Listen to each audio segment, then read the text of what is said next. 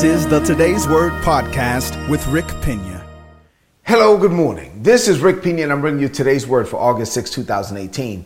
Now, I'm going live early this morning because I do have to go catch a flight. But if you're watching this video, whether you're watching it now, just past 5 o'clock in the morning or later on in the day, maybe, or a year from now, the same anointing that's on me now is on this video as you watch it. So open up your heart to receive what God is saying. So I'm bringing you today's word for August 6th. Like I said, I'm teaching a series entitled Expecting the Word to Work. This is actually part 36 of the series. We've been studying the parable of the sower for a while now, for months. And I want to go back to it this morning. So on Friday, I shared a message from this parable based on a conversation that I had with a young person.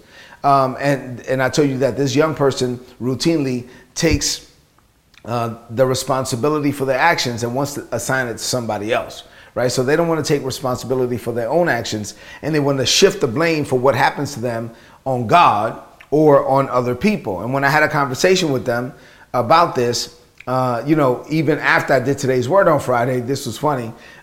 This person actually said to me, and this is what, it's just a different perspective. And sometimes we have to teach people as they're growing up to really think like God, right? So this person was saying to me, well, if God treats me the way that if God allows me basically to have to deal with all my decisions, and God knows that, this is not the best thing, but I'm making a mistake, and God just lets me make the mistake, and then God just lets me deal with the mistake, then God is just being petty.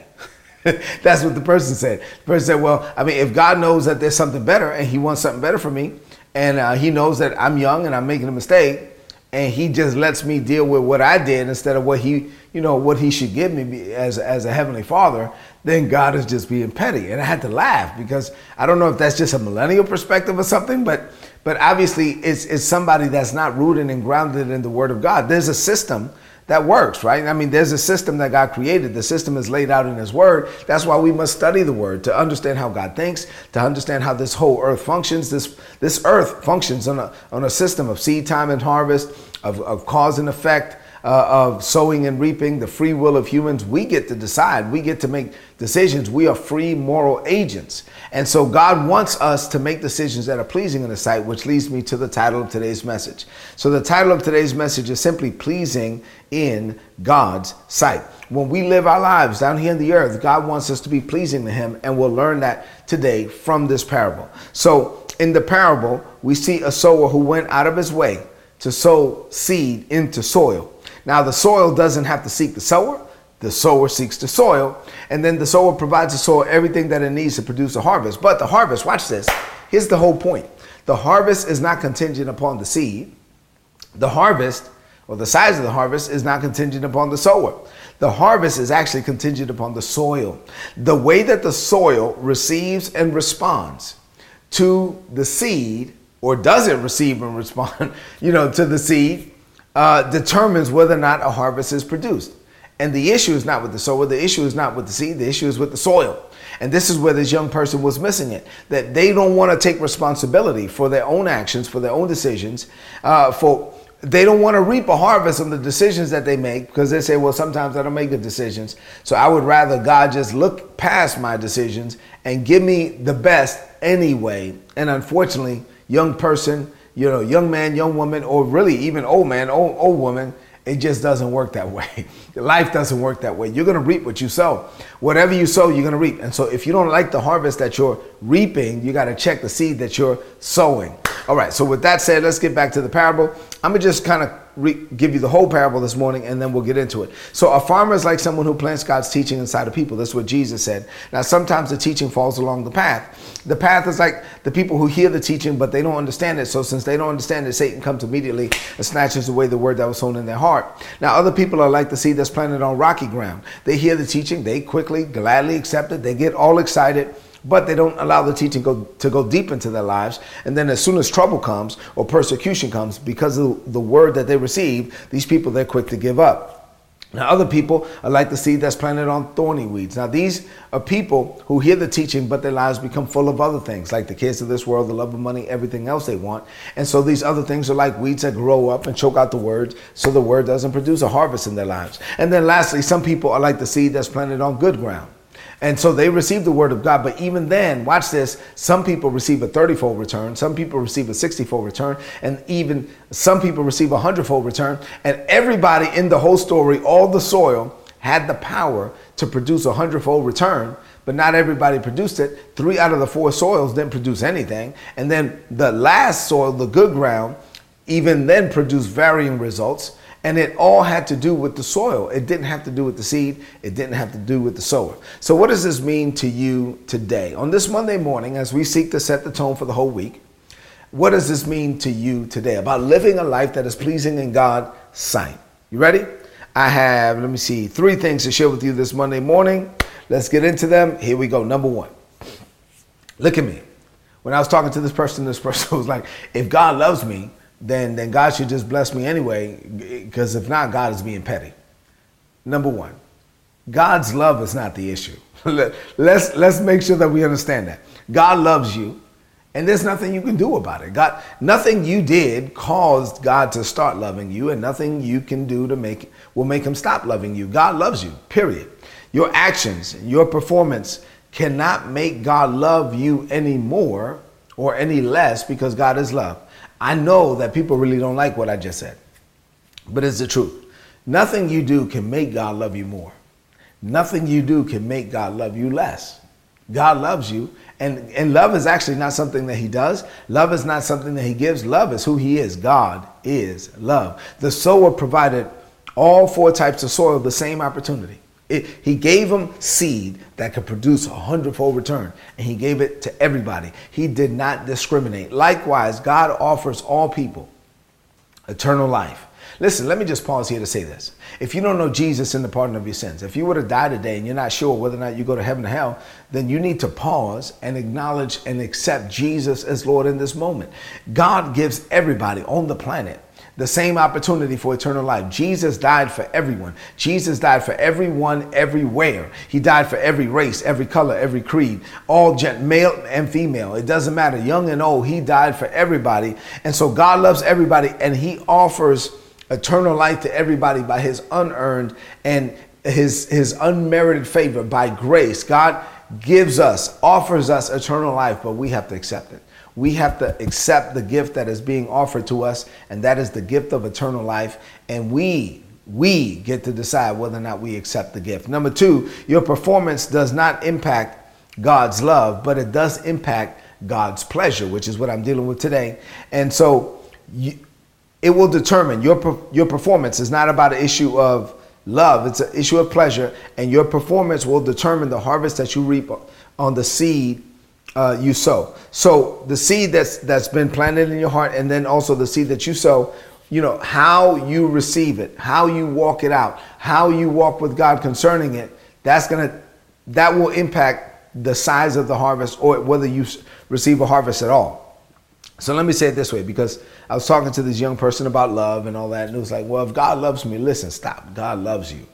But it really comes down to, do you love God? I mean, it's not an issue that, does God love you? God loves you. Do you love God? Do you love God enough to live a life that is pleasing in His sight? You can love your children, but still be displeased with their actions, right? I mean, you love your children, and you can love them, but you're still going to be upset if they're doing stuff that they're not supposed to be doing, that you taught them something else, that you say, hey, listen, son, listen, daughter, this is what I want you to do. This is how you can live a life that is pleasing in my sight, and they choose to do something else, then yeah, you still love them, but you're displeased. Jesus made it clear that the sower provided all 4 types of soil, the same seed, but he also made it clear that it didn't produce the same results. Jesus was not pleased with 3 out of the 4 types of soil. They failed to produce a harvest on the investment that God made in them. Now, this doesn't change the fact that God loves them. This doesn't change. It has nothing to do with God's love. It becomes an issue of His pleasure. God is pleased when we make the most of the opportunities that He gives us. It's just that simple. God is our Heavenly Father, and He gives us opportunities. And he has given us his word. He's given us his spirit. He covered us with the blood of his son. He calls us according to his purpose. And he gives us opportunities by his free-flowing grace, his unmerited favor. And he's pleased with us when we make the most of those opportunities. He's also disappointed when we don't. Number 3, your desire should be to live a life that is pleasing in God's sight. On this Monday morning, as I'm wrapping up, this is the third point now, as you're preparing for this week, listen, your desire, the desire in your heart. Matter of fact, if you're watching this video, it's because you want to grow, right? You want to be the man, the woman that God called you to be. So your desire should be to live a life that is pleasing in God's sight. In Psalms 84:11, the Bible says there is nothing, no good thing that God will withhold from those who walk upright before him. Every good thing that God has for you, he's going to release to you when you're walking upright before him, when you're walking in accordance with his kingdom plans and purposes for your life, when you're being led of the Holy Spirit in all things, when you're allowing the word of God to be the ruler by which you judge every decision. See, your conduct does not change God's love, but it does have a lot to do with his pleasure towards you. Your conduct dictates whether or not you live a life that is pleasing in his sight. So your conduct is not an issue of love, it's an issue of pleasure. So you want to live a life. You know what? Every day, this Monday morning, this week, you want to say, you know what, Father, I love you and I love you so much. I know you love me. That I want to conduct myself in such a way that I'm pleasing to you. I want to conduct myself in such a way that I'm bringing glory to your name. My mother, when I was growing up in Brooklyn, and I remember one time I took my jeans, and when jeans with holes in them were in style. Well, they're in style again, but this was a long time ago. And I took some jeans and I really took some time in my room, and I put all these holes in my jeans and I ripped them all up real nice. And I was in the mirror checking myself out, and I was about to go out the house, and I had to pass by the kitchen to go out the house in Brooklyn. And my mother was in the kitchen, and my mother stopped me and she said, "Hey, where you going?" I said, "I'm going outside."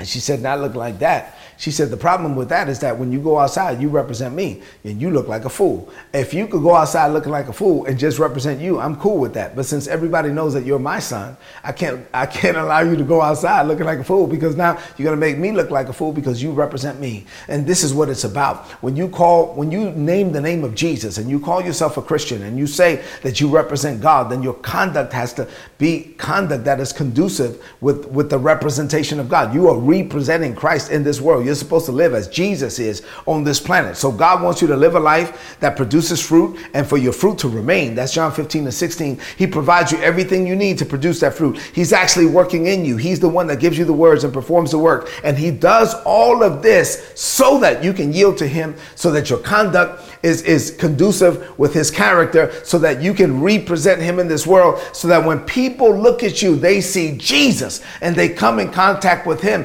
That's what it's all about. That's why we have to live a life that is pleasing in God's sight. That's why our conduct has to line up with the word of God. That's why we're seeking to be led of the Holy Spirit, so that we could be living emissaries, ambassadors in this world. We are ambassadors sent from heaven to the planet to represent heaven down here on a daily basis. We're supposed to experience heaven on earth. That's how we represent God. That's how we represent Jesus. That's how we represent him in everything that we do. So as you head into this day and into this week, and every meeting, every conversation, all the activity that you're going to engage in, I pray that you make a decision right now that you are going to live a life that is pleasing in God's sight. Let's close this message out with a declaration of faith. I want you to declare this over your life now. Say this. Say, "Father, this is a season of expectation for me.